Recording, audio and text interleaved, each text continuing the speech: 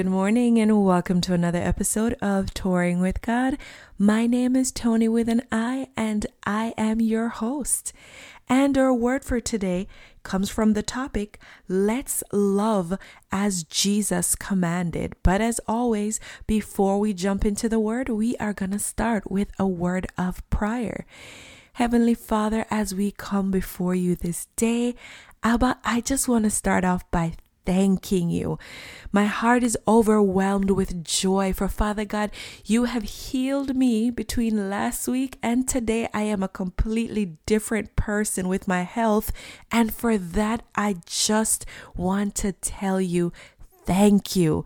Lord God, as we come before you today, for every person that is hearing the sound of my voice, we come together, Lord God, to thank you for mercies great and for mercies that are small.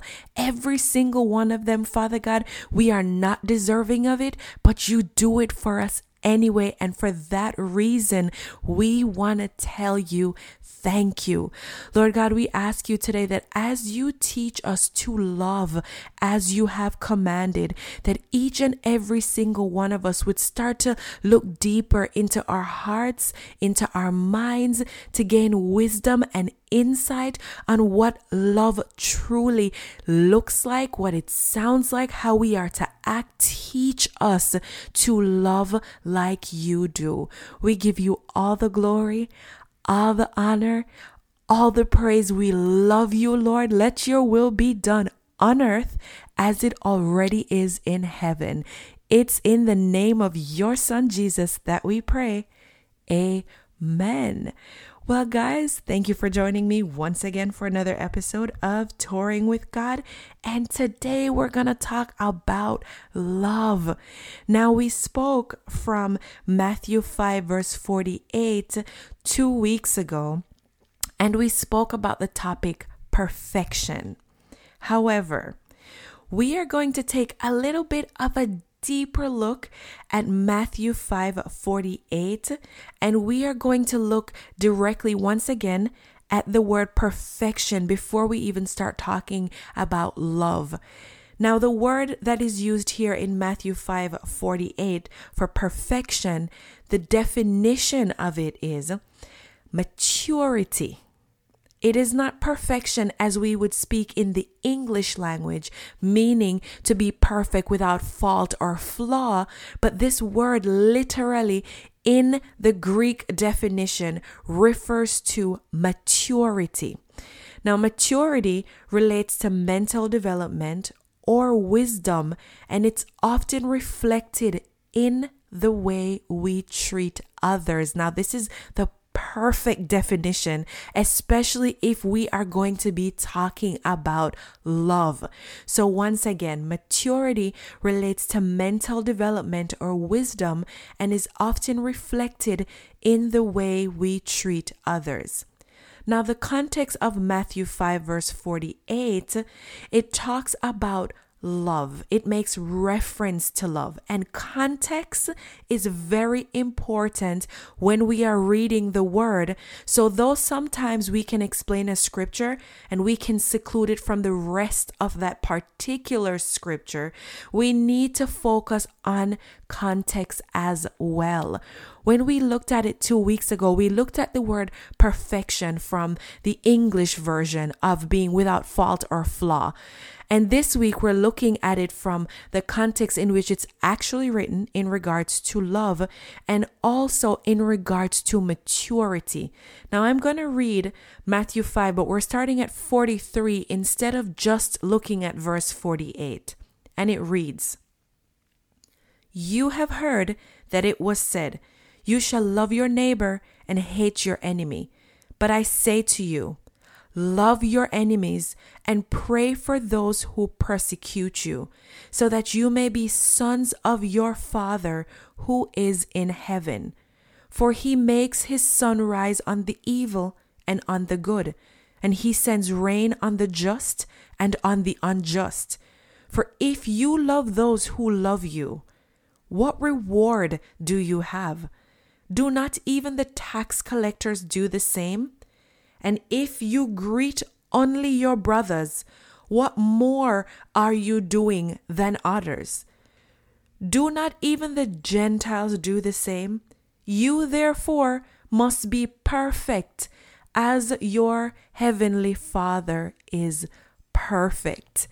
So last week or 2 weeks ago, we literally only looked at 48, which says, you must therefore be perfect as your heavenly Father is perfect. We did not speak of perfection in the context of maturity or in the context of love.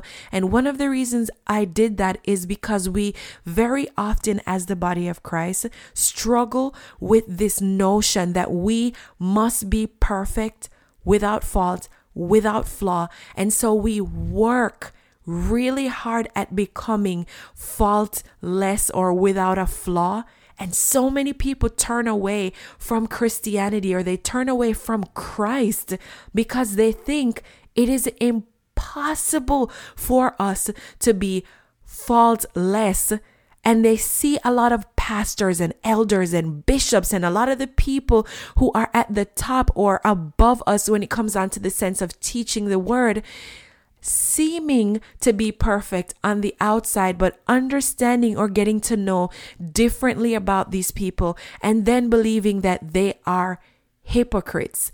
And so I wanted us to understand that in the same way that we are not perfect on a daily basis, the pastors, the elders, the people that are above us, this message was not just for us, but it also goes for the entire body of Christ. So we took it out of context and we spoke about perfection according to the English translation of the word perfection. But today we're actually looking at the entire scripture, and we're looking at the context in which it is spoken when we are asked to be perfect as our heavenly Father is perfect.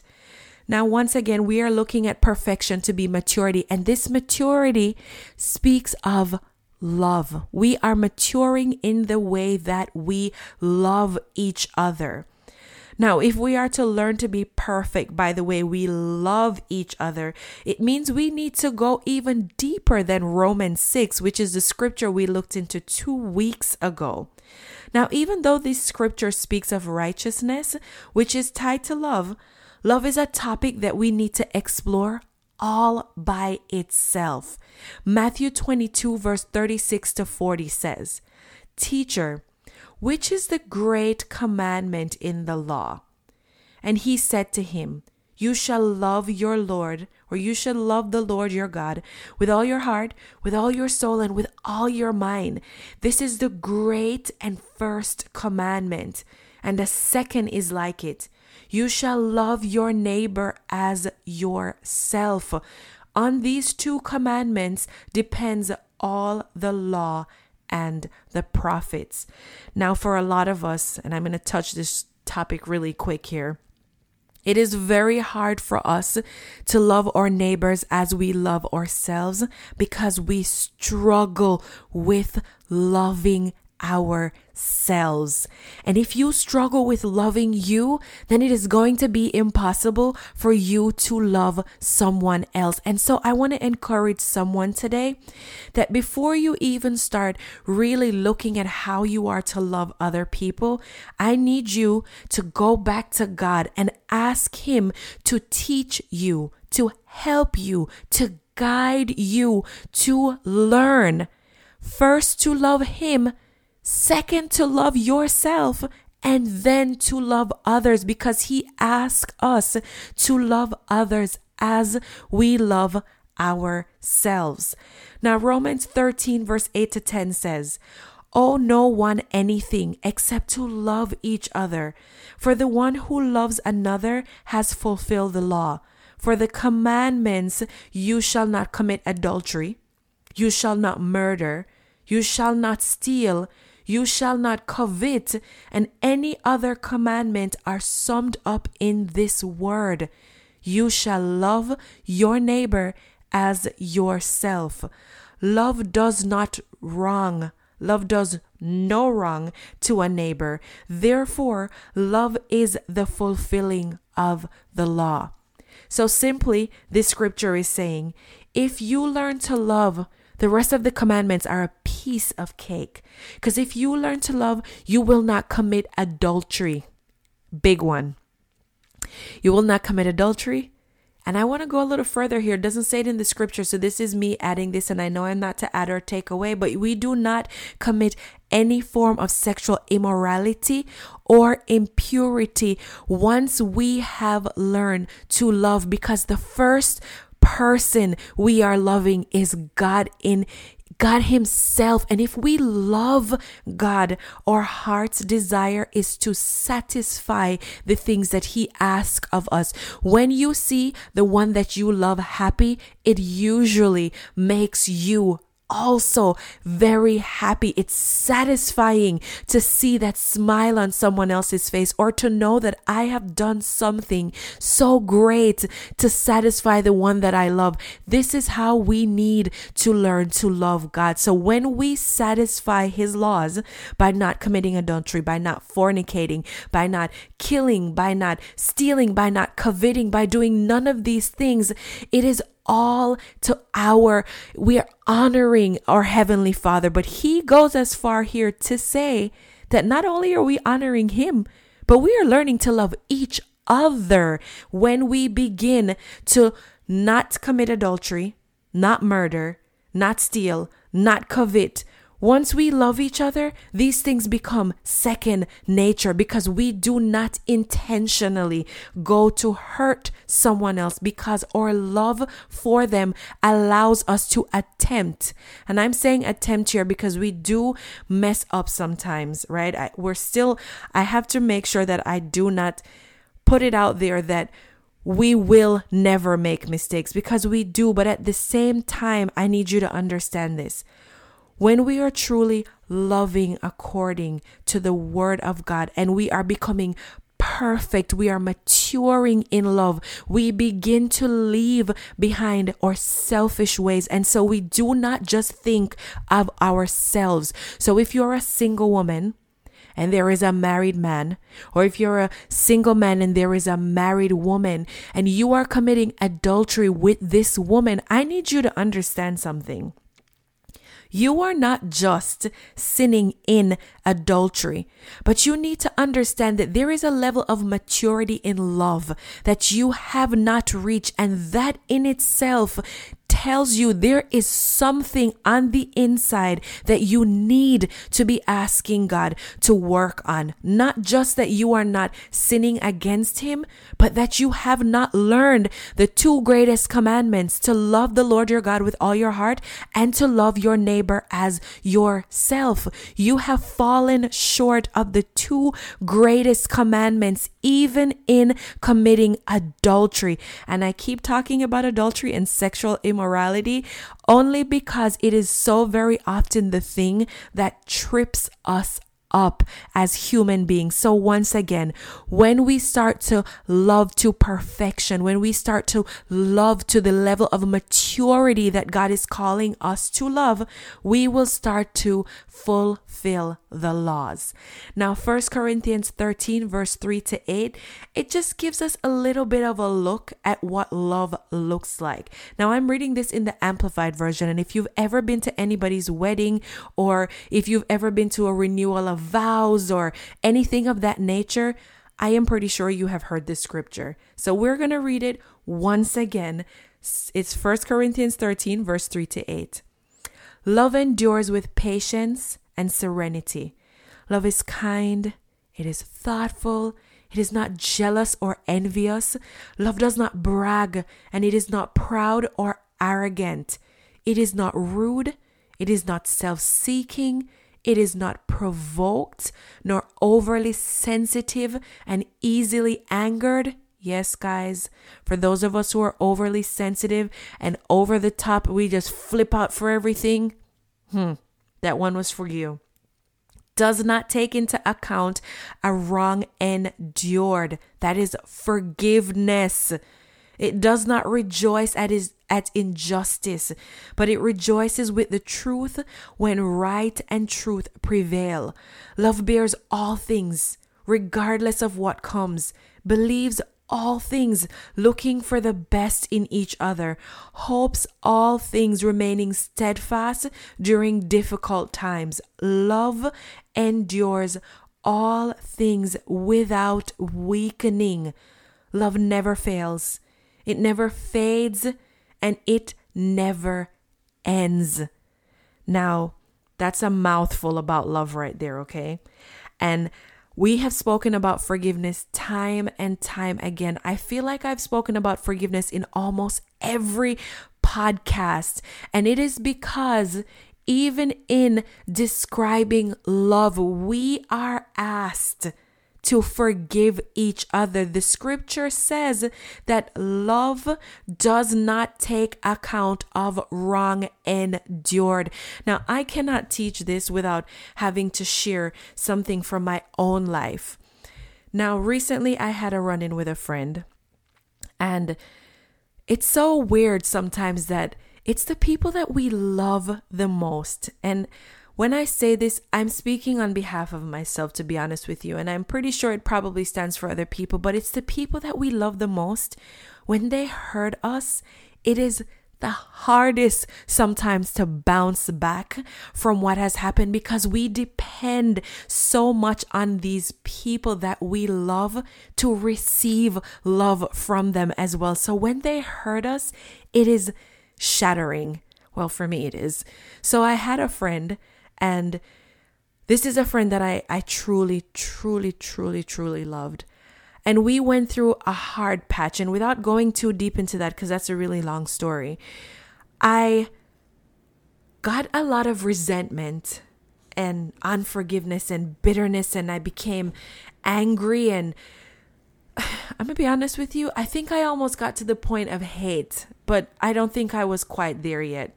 I was probably, I don't know, thin line. But we weren't quite there yet.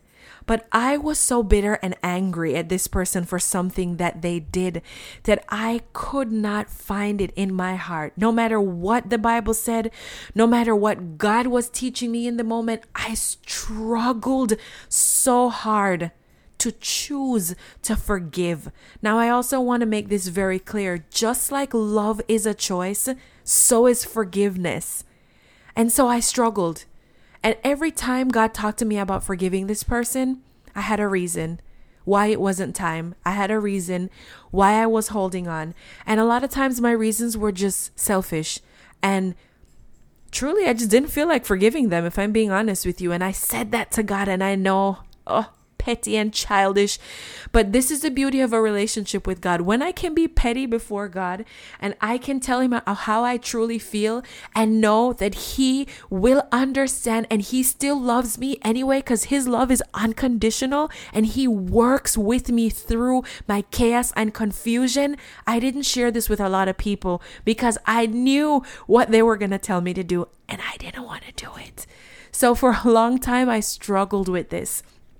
And I remember one day as I was praying, I started crying, boohoo crying, because God was like, listen, Tony, this is it. We're not going through this another day. You have to forgive. You have to choose to forgive. And I need you to let this go.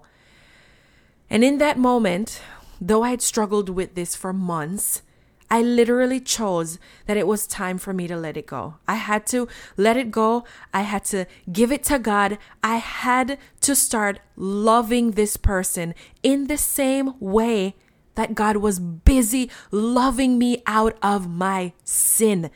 And so in that moment, with tears in my eyes, kicking and screaming, to be honest with you, thank God I was alone with Jesus when this was happening, I literally decided that I was going to forgive. I forgave. I let go. I started praying hardcore for my friend. When I say praying hardcore, I mean casting out devils, shutting down every hindrance that would come up in front of them, praying for blessings, healing, restoration, joy, love, hope. I mean, I went in when I was praying for this person. And the more I prayed, and the more I let go of the hurt, I recognize that what I thought was once impossible to love again became a piece of cake. And I was so eager, not just to love this person again, but to share the love with this person again, so that they would know that in the same way that I can forgive and I can let go, we serve a God that doesn't even wait very often for us to even ask for forgiveness. He is still loving us in our imperfections, faults, and flaws. And because we are examples as the body of Christ, as our Heavenly Father, I could not wait to share all of this love, all of this newfound passion for this person with them again. And I am just so grateful that God also allowed them space in their heart to accept not only my apology for the time that I stepped away from our friendship, but also to allow me to pour love into them once again. So guys, I want us today to sit down, pick up your Bible, and I want you to read 1 Corinthians 13 verse 3 to 8 with a new insight, okay? We're maturing as the body of Christ, as children of God. We are learning to love the way Christ has asked us to love, and that is that we are to love in perfection. We are to mature in the way we love. So when you read 1 Corinthians 13 verse 3 to 8, if you are married, if you are single, if I don't even care what state you're in, if there is somebody you hate, if there's somebody you dislike, if there is someone you're struggling to love, I want you to read that scripture and I want you to apply it to every single relationship that is in your life. I want you to take this vow today. And we're all getting married today. If you're single, we're marrying Christ today, okay? And we are going to love through sickness and health, for better or worse, through richer or poorer, until death. And even until death, we will not part, because today this marriage vow is between us and Christ. So we are going to love according to His word. We're going to love each other in that way. And we are going to love Christ in that way. So if He blesses you and you're rich, we're going to love Him. If you are not rich as yet, because I still think He wants you to enjoy all that this world has to offer, you're going to love Him while you're poor. And if you're sick, we're going to love Christ while we're sick. And when we're healthy, we're going to love Him while we're healthy. For better or for worse, through blessings. And even when it doesn't seem like we're being blessed, we're going to love Christ. We are taking this vow today that God, we will love you. Come what may, we will love you. So today, guys, I am going to ask you to do this one thing once again. We're going to reread on our own time 1 Corinthians 13 verse 3 to 8. And as we've taken these vows between us and our Heavenly Father, we are going to obey what He's asked us to do, and we are going to love each other to perfection. We are going to mature in the way we love each other. So Heavenly Father, as we come before you this day, we just want to thank you that you are a God who loves unconditionally, that you love us, faults, flaws, imperfections, everything about us, Father God. You see, you know, you understand, and you love us anyway. Father God, I want to thank you this day that you will be with us no matter what, and we are committing our hearts to loving you in spite of anything that will come our way. We ask you, Lord, just to cleanse our hearts and our minds of every impurity, every hatred. Help us to learn to forgive. Help us to learn, Father God, to love each other in spite of what we may have done to each other, in spite of what may have been said about each other. Help us, Father God, to love like you do. We thank you, Father God, that you love us. We thank you, Father God, that you continue to give us new mercies every day. And today, as we make this conscious effort, this choice to love, we ask you just to continue to guide us and give us wisdom and understanding. We love you, and we tell you thank you once more. It's in the name of your Son, Jesus, that I pray. Amen. Amen. Guys, thank you for joining me for another episode of Touring with God. This is Tony with an I, and I will see you next week, Tuesday at 9 a.m. Bye.